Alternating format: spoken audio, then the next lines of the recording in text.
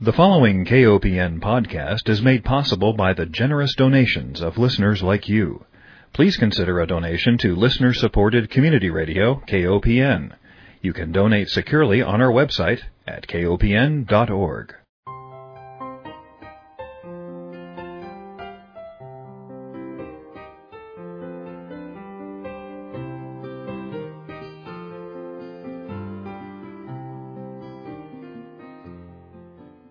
Hi, welcome to Food Sleuth Radio, where we help you think beyond your plate.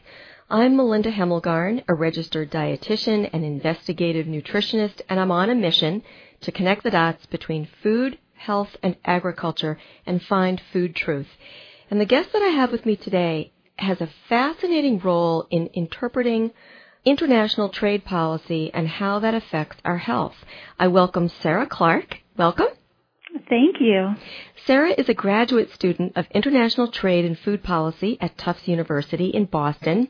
Before she went into this line of work, she worked with public health organizations and holds a degree in public health from the University of California in Berkeley. Now, I was intrigued to interview Sarah because a little report that came across my desk titled Public Health Cost of Global Corn Trade. And this was sent by a colleague of mine at the Institute of Ag and Trade Policy, and it came with a little note that said, interested? And I read it and I thought, indeed, I've got to find who wrote this article and I need to learn more. So Sarah, welcome. Thank you. Happy to be here. Sarah, you started out in public health. How on earth did you go from public health to international trade policy? Good question. I think my parents asked the same thing. After I graduated with a degree in public health, I worked for a public health research firm for a number of years, and the research and evaluation firm focused on nutrition and obesity prevention policy. So that was my first entrance into the world of food and nutrition. And during my time there, I started thinking about agriculture and where our food comes from in the first place. And I was doing a lot of reading and doing a lot of exploration on my own, and that brought me to Tufts University, where I'm now studying agricultural policy and also international affairs.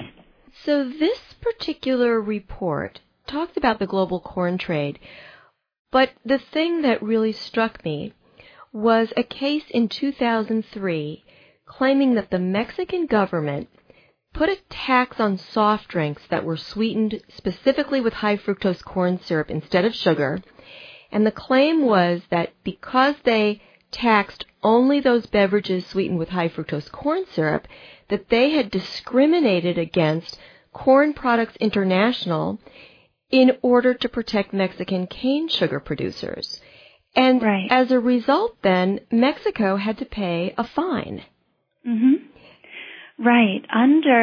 And we can talk more about this in a little bit, but under new investment rules, under NAFTA, corporations and individuals in the United States and in Mexico have the right to sue the governments of the U.S., Mexico, or Canada if actions taken by those governments impede present or future profits of those companies.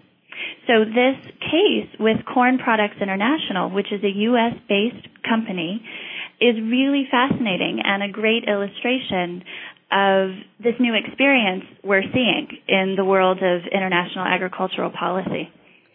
So maybe we should back up and I should ask you what NAFTA is, because really I think international trade is quite complicated, at least for me to understand, and I'm not sure I ever really fully grasped what NAFTA did in terms of how that created a level or an uneven trading field for the three countries involved.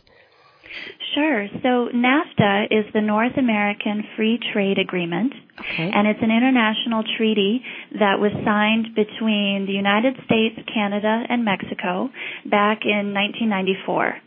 And when implementation of NAFTA began in 1994, what it did was essentially eliminate all of the barriers to trade between the three countries.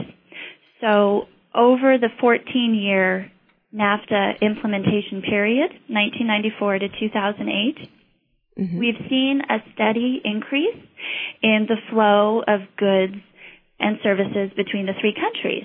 The other thing that's really important about NAFTA is that this international treaty granted favorable investment laws or investment policies for international corporations and for international investors.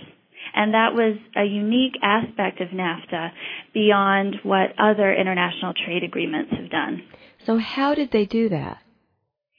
It was a moment of, I think, really fascinating and innovative trade policy writing where they wrote a chapter in the NAFTA policy called Chapter 11. And Chapter 11 is, as I mentioned earlier, it's a section which enables corporations or individuals to sue the governments of the United States, Mexico, or Canada when they believe an action taken by that government has impeded their profits.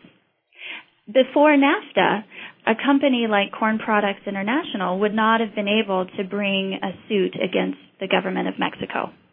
So did Mexico want to institute the tax on soft drinks, I'm assuming, not because they were concerned about obesity, but they wanted to have an edge on their sugar-sweetened soft drinks rather than the corn-sweetened ones. Is that right? Right. Mexico wished to protect the domestic Mexican sugar producers, and they saw a good way of doing this would be to prevent the flood of U.S. corn products and sugar products into their country. Interesting. You know, I had been to Mexico, within the last year, and I remember learning something that quite startled me. We were in a region of Mexico where one of the farmers who was meeting with us said that they don't produce the corn that they consume anymore for their citizens because the corn is coming in from the United States.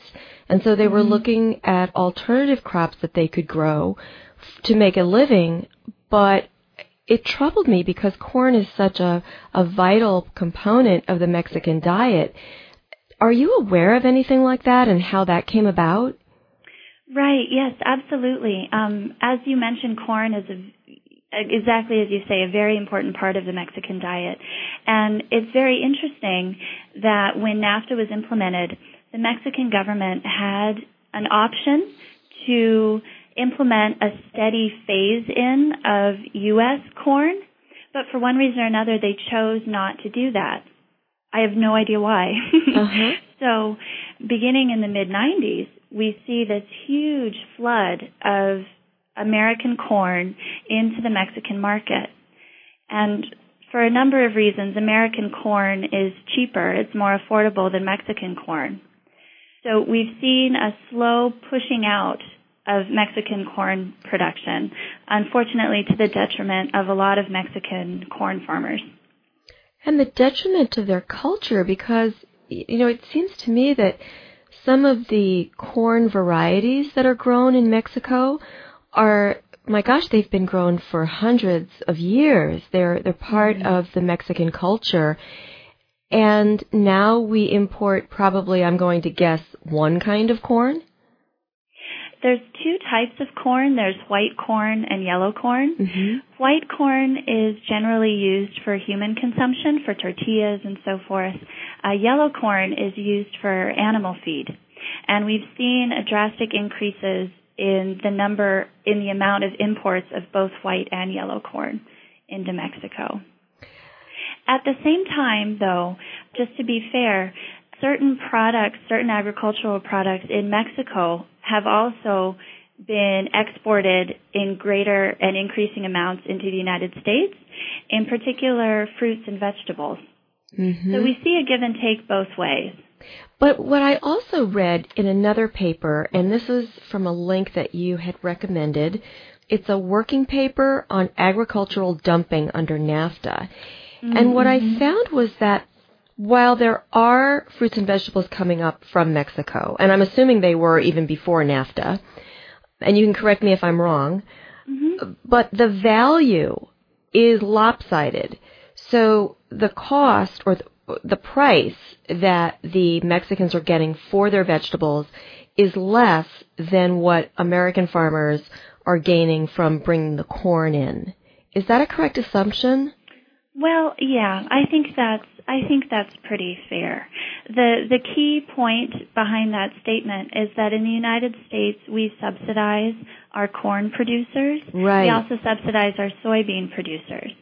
So what's happening is that because we subsidize our corn and soybean farmers, we are creating an artificial price of corn and soybeans that is lower than what it would be on a normal competitive market.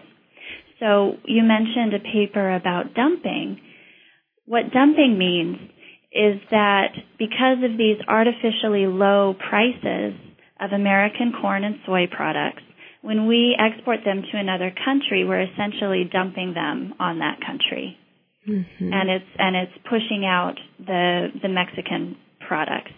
So the Mexican government, although their exports of fruits and vegetables into the United States has been increasing, mm-hmm. I don't think that the Mexican government subsidizes or supports their farmers, whether it's on corn, sugar, fruits and vegetables, to nearly the same level that we support our farmers here. Mm-hmm. This is complicated. So let's say the Mexican government decided, hey, wait a second, this is hurting our farmers. We don't want any more of your corn. Can they say that? They could say it, but then it's very likely. So the way the government of Mexico would do that is that they would set up some sort of trade barrier. They would implement a tariff or a quota on American corn in order to prevent the flooding of the Mexican market by American corn. The thing is that now under NAFTA, a trade barrier like that is illegal. So it would be challenged by the United States. Indeed. And probably Mexico would have to pay a steep fine then, if I'm understanding this correctly. Right, or they would just have to simply open their borders to the American products. So technically, actually, Mexico, though, could bring a case against the United States with regards to our subsidies on corn and soy. Why haven't they? I believe it's all a matter of time. Mm-hmm. A very interesting legal precedent was set recently where Brazil successfully sued the government of the United States regarding the subsidies that we give to our cotton farmers. And they won the case. And the United States has to compensate Brazilian cotton farmers because we have been unfairly dumping our cotton into their market at a false artificial price. So there's this legal precedence that's now been set for the ability of Mexico to bring a case against the United States subsidies. And is there a special court that looks at these cases? There is. NAFTA also set up a special tribunal that looks at these cases. Is it weighted more towards one country than another, or do you think it's a fair court system? I actually think it's a pretty fair court. It's modeled off of the tribunal dispute settlement system from in the World Trade Organization. I see. And they do a really good job of having panelists on the tribunal that come from a variety that represent the different countries and that also represent different areas of expertise. If you're just joining us, we are talking about NAFTA and food and public health with Sarah Clark. She's a graduate student at the present moment with the Tufts University's International Trade and Food Policy School. And before deciding to work on her master's in international trade and food policy, she got a degree in public health from the University of California in Berkeley. So now we're putting all these puzzle pieces together, and we're going to try to figure out how international trade policies actually affect the food on our plates. We've seen in Mexico now that it seems to me that Mexicans have lost some food sovereignty or the freedom to sweeten their beverages as they might prefer. But how does NAFTA affect the food that's on our plates here in the United States? NAFTA has opened up the import of more food products from Canada and Mexico. And so you may notice, as you shop in your grocery stores, more Mexican products. You also may or may not notice that the variety of fruits and vegetables offered in our grocery stores year-round has increased. And also the price of fruits and vegetables has decreased as we've been able to import them more and more from Mexico. In large part, I think actually the effect of NAFTA on the American consumer has been quite positive. Uh-huh. But on the Mexican consumer, not so much. Right. It depends on how you look at it. The positives of increased trade is that increased trade brings increased economic growth. It has the potential to reduce poverty, to create jobs. Increased trade of goods and services or food products between countries also can improve the public health of, it has the potential of improving the health of Mexicans because they have access to more foods. But that's on one side. On the other side, there's potentially negative aspects of increased trade, especially if the types of products that we're exporting into Mexico are unhealthy products. Mm. And in the work that I've done, we've seen that there's been a disproportionate representation of the types of foods that we're exporting into Mexico. We are exporting in increasing numbers processed foods and foods derived from cheap grains. So they're high in sugar, high in fat. So have we seen an increase in obesity in Mexico since this NAFTA took place, and there are more processed foods going across the border? Yes, absolutely. In recent work that I've been doing with an organization based in Minneapolis called the Institute for Agriculture and Trade Policy, right, we've been looking at just that question. And what I've done is that I've mapped and looked at the change in the number and the type of products exported into Mexico over the last 30 years, and then parallel to that, tracked the change in obesity and overweight in Mexico. Mm-hmm. And without being able to speak to any kind of causality or right. link between the two, there's a very clear and fascinating correlation or coexistence of these two things. Mm-hmm. So a big question for me as I move forward is how much of the obesity epidemic in Mexico is really being caused by an increased integration or with the United States. Are we essentially exporting American obesity into Mexico? It's possible. It seems that way, doesn't it? Because, if you look at countries that have taken on some of our fast food restaurants, I mean, certainly the work that you did looking at some of the Robert Wood Johnson data, Robert Wood Johnson, and perhaps you were involved in collecting some of this policy data, showed that where there are more fast food restaurants, there is no doubt more obesity. And we can say, well, there are more fast food restaurants in lower income communities. But even I remember one study, very interesting study that Robert Wood Johnson published looking at the connection between fast food restaurants located near public schools and the rates of obesity within the school itself. So it seems to me that if we are introducing more of these highly processed, high-calorie foods into a population, that we're going to see more obesity.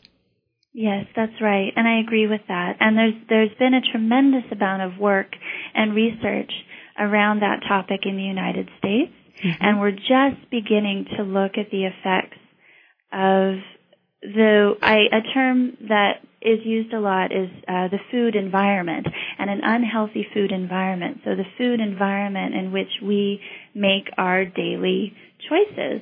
There's a lot of work surrounding the unhealthy food environment in the United States and how that has contributed to our obesity epidemic here. Mm-hmm. And there's a lot more work to be done understanding how the food environment is changing in developing and middle-income countries like Mexico, and what effect that food environment is having on their health outcomes, their rates of overweight and obesity.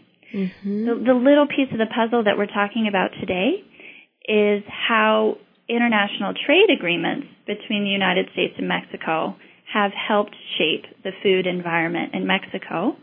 And unfortunately, I think what we've seen so far is that it hasn't been for the better. That's so unfortunate. I was also intrigued by another component of this Chapter 11, and it had to do with a company that wanted to bring toxic waste to the Mexican state of San Luis Potosi. And this state refused to grant a permit to the U.S.-based Metalclad Corporation. And Metalclad wanted to operate a hazardous waste treatment facility and a landfill. And the Mexican state had also created an ecological preserve in that area. Mm-hmm. And Metalclad then sued through this NAFTA tribunal that Mexico couldn't say no. They were fined $15.5 million. That's right. So in addition to the poor foods that are going across the border, we're also wanting then to export our waste products. And, it's very interesting if you look at some of the obesity data, it's not just about food, it's also about some of these endocrine disrupting compounds. And I'm wondering how many of those are included in some of this toxic waste and if it isn't all connected. Oh, gee whiz. It's sort of a grim picture that's being painted, isn't it? Well, it is, but I think that when people become aware, and I'm going to ask you this next, of course, is now that we're aware of these atrocities, what can we as American citizens do? Right. Our vote always counts, and our vote always makes a really big difference. And one very recent success in this area that I'd like to share is that we now have an advisor, a public health advisor, sitting on a public health trade advisory committee at the United States Trade Representative Office. Excellent. This is really great. Her name is Lisa Carty, and we now have a person who can speak to exactly these concerns about how trade is affecting health.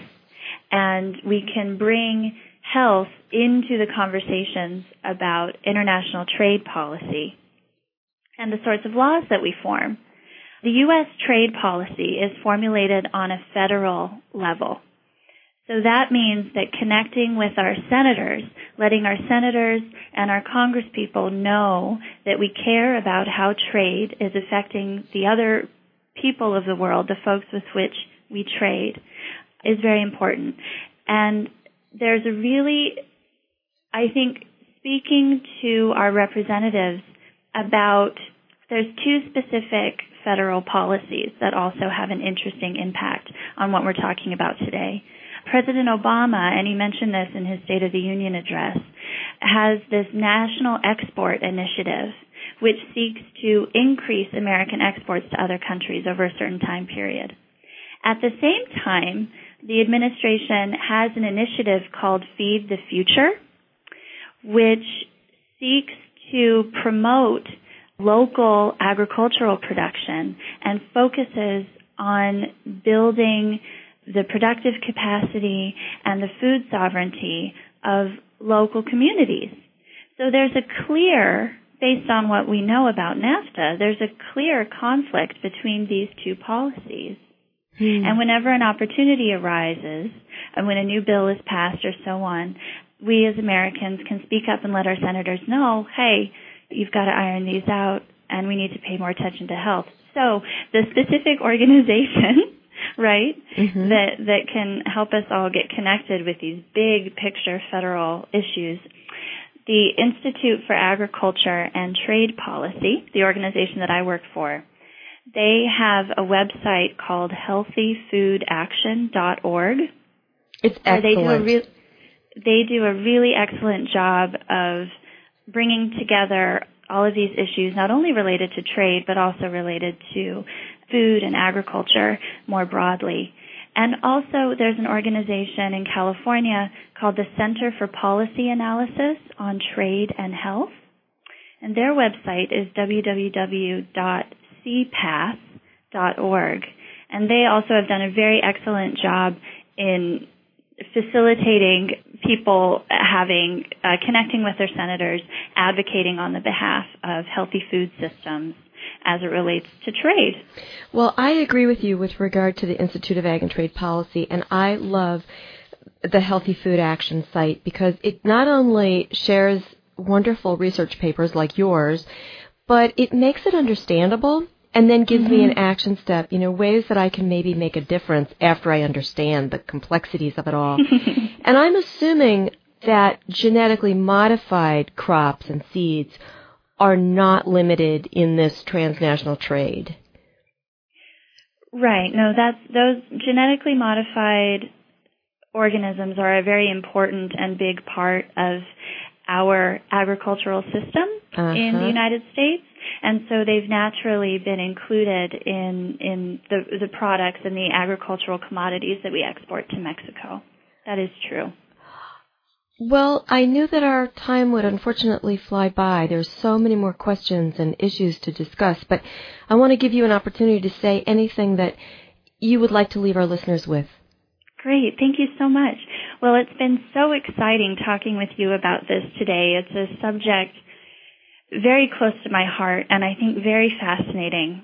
And I think that being aware of and studying international food trade is really fascinating because it's illustrative of all of the positive and negative effects of globalization. And studying international food trade really brings up challenging questions about what we value as Americans, what we value as a global community, and the sorts of choices that we need to make as we move forward about what we will preserve, what we will choose to preserve, and what we will change with regards to our food choices and what we eat. Sarah, I want to thank you so much for your work and for being my guest today. We've been speaking with Sarah Clark. She's a graduate student of International Trade and Food Policy at Tufts University, and she's been working with the Institute of Agriculture and Trade Policy, specifically with the Healthy Food Action Center. And in closing, I want to thank not only Sarah, but I want to thank our listeners and remind everyone that Food Sleuth Radio is produced at KOPN Studios in beautiful downtown Columbia, Missouri. Thank you, Sarah. Thank you.